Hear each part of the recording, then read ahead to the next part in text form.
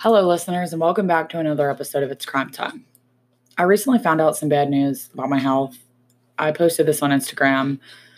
Don't worry, I'm fine. There's people that are far worse off than me, obviously. At least I'm still able to work and get up and function for the most part. But I'm trying my best to get these episodes out to you guys, but I've been focusing on things that pertain to my health and my job because I do work full-time. I'm a full-time student, but it's summer vacation, and I thought I was going to be able to, crank out more episodes and everything. But then I had this little roadblock that's kind of in the way. So I've been using what little energy I have to focus on my job and other things that need done. So I'm apologizing again on every episode for that. You will hear some noise in this podcast. I apologize for that. My dogs are in the background. They're being kind of crazy. And another thing, lastly, that I need to apologize for is the clicking. You might hear my mouse and stuff because I actually have been researching this case a lot, and I have several things open. I do write, I guess you could call it a script. I get information and I write my own scripts, but I have a couple things I need to open about this case. So you may hear that in the background, which I know that sucks. That's kind of annoying for some people. But anyway, I have been researching this case for 2-3 weeks now, and it's pretty different from other stuff I put on here. It's a pretty interesting case nonetheless. It does have to do with crime, obviously. I have not heard another podcast do this episode or do this case on an episode. I'm not saying they're not out there. I just haven't heard one. But I did see a couple documentaries on this a few years back, and it just popped into my head one day, and I was thinking about it, and I was like, I'm going to research this for my pod because I haven't heard one about it. So on this episode, I'm going to be talking about the New Sweden, Maine Lutheran Church arsenic poisoning. All right, everyone, it's crime time.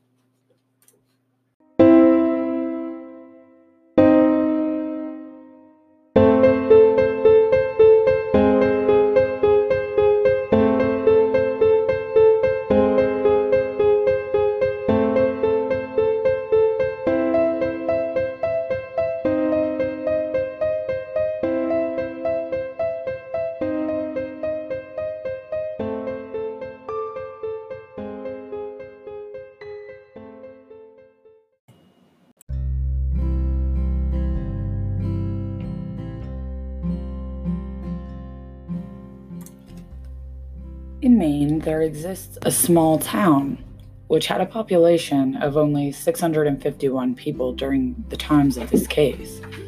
And now in 2020, it only has around 575 people. This town is known as New Sweden, and it's a pretty tiny potato farming town where Swedish immigrants migrated to from Canada 133 years before this incident. So they say about 50 Swedes were sent here to settle in this town from Canada, and they created farms to grow their potatoes. So New Sweden is basically nothing but farmland, and it meets with northern woods, and it's aligned with signs that say moose crossing. Upon researching, I found that even car rentals to the south of New Sweden warn of big animal collisions if travelers are going near or through New Sweden. Maine's a place I also wanted to visit. It's a dream place of mine. I love harbor towns. I would love to see all the harbor towns there, and Montauk, New York. And I've actually been told by people that I asked about Maine, what's there, is it exciting? And everyone just tells me pine trees and moose. So the moose crossing signs make sense. It often snows 110 inches in New Sweden during the winter. It's a pretty quiet town. It only has one store that supplies the gas, hunting and fishing equipment, and snacks and souvenirs. Pretty much a small convenience store, like the one near my town. I actually don't live in a town. I live in a place that's considered a village. We don't even have a gas station. Everyone in New Sweden is basically related to each other in some way, or they're friends. So as I stated, the Swedes attempted to establish this town when they migrated there. They set up their farms, their stores and railroads, and the railroads and stores all closed. It was just too hard to earn a living in this area. Totally sounds, again, like where I live. There's one post office down the road and a small store in my village, and that's about it. Not exactly sure if the store is even open anymore. I remember it used to sell candy and cigarettes, and years ago, probably about 10, 11 years ago or more, I remember them being down to only selling one brand of cigarettes. I never see anyone entering it. But anyway, the story isn't about my town, but it's just crazy to me because I can almost picture this little town in my head thinking about mine. So this case involves a church in the town, and this church is known as the Gustaf-Adolph Lutheran Church. It was established in 1880. The congregation was established in 1871 by the settlers. The present church building stands on Capitol Hill Road, and it features stained glass in the balcony that is in memory of the early settlers.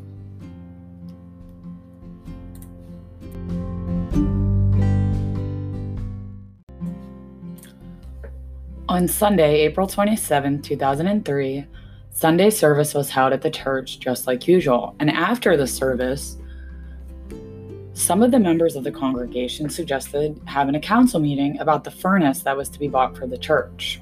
And as usual, coffee was brewed for members of the church and punch for those that didn't drink coffee, such as the children. One of the members, Janet Erickson, invited everyone to purchase baked goods from the bake sale that was held the day before. The money collected from the bake sale was to go to improvements for the church. So I guess this was a normal thing at the church, like a lot of other churches, where the congregation has a meeting afterwards, to discuss improvements of the church. And this was just a typical thing. Also to note, there wasn't a pastor at this church. They actually invited traveling ministers, or people from the congregation itself would just, get up there and preach the sermon for the day. 15 people filled their plastic cups with the coffee and began to chat as usual before the meeting went underway. Talking about the weather, asking each other how they're doing, just normal conversation. Janet Erickson and her sister Shirley had no intention of having coffee, since they were going to get their coffee at a Sunday lunch. Now I mention all these names in here because they're going to be brought up again later, and because Janet originally had decided not to have some coffee. Members of the Blondison family, who often didn't drink coffee, even had some cups. Bob Bankston and his mother Peggy Bankston also drank the coffee, as well as a lady named June Greenier, who was the first to mention the taste of the coffee. June had asked Shirley to have a sip of her coffee to see if it tasted off to her. So like I said, Shirley and her sister Janet didn't plan to have any coffee, but Shirley took a sip of June's coffee. Shirley had one sip and she couldn't stand to drink anymore. The coffee was very bitter, and not a normal bitter like regular dark coffee, she thought. A man named Eric Margison told the ladies that the coffee wasn't too bad and that it was different everywhere you ordered it, which is true, since most people like their coffee a particular way. Some people are just very particular about the way they drink coffee, as I am. Some people will just order coffee and that's whatever, but a lot of people like their coffee. So he thought, well, maybe it's just different to you guys. But then he kind of felt that the aftertaste of the coffee was slightly wrong. It burned and it tingled his mouth and throat, and not from the heat of the coffee, but the actual liquid touching the skin of his mouth. He thought maybe some dish soap had been left in the 2 urns used to make coffee. Maybe something stronger than dish soap, like Lime Away. People in the congregation, though, began to throw up. First, Lois Anderson, who threw up several times, thinking it must have been something she ate, maybe before the meeting at the church, or maybe during the meeting. But then other people actually followed. Eric Margison felt so sick that he drove to his father's home, where he could not stop vomiting. Now, an important name in this case is Walter Reed Merrill. He was known as Lucky Reed, who lived next door to the church and was one of the most important members of the congregation, whom they considered to be the church's ray of sunshine. He said the coffee tasted funny as he headed back up his driveway. Everyone loved Walter. He was very kind. He was a giving person. He even insisted on making a French toast breakfast for everyone in the congregation the Sunday after receiving heart surgery during the winter, before. So this was in the spring, and he had just gotten heart surgery, and he was, preparing a breakfast for everyone. So he sounds like a very, very nice gentleman.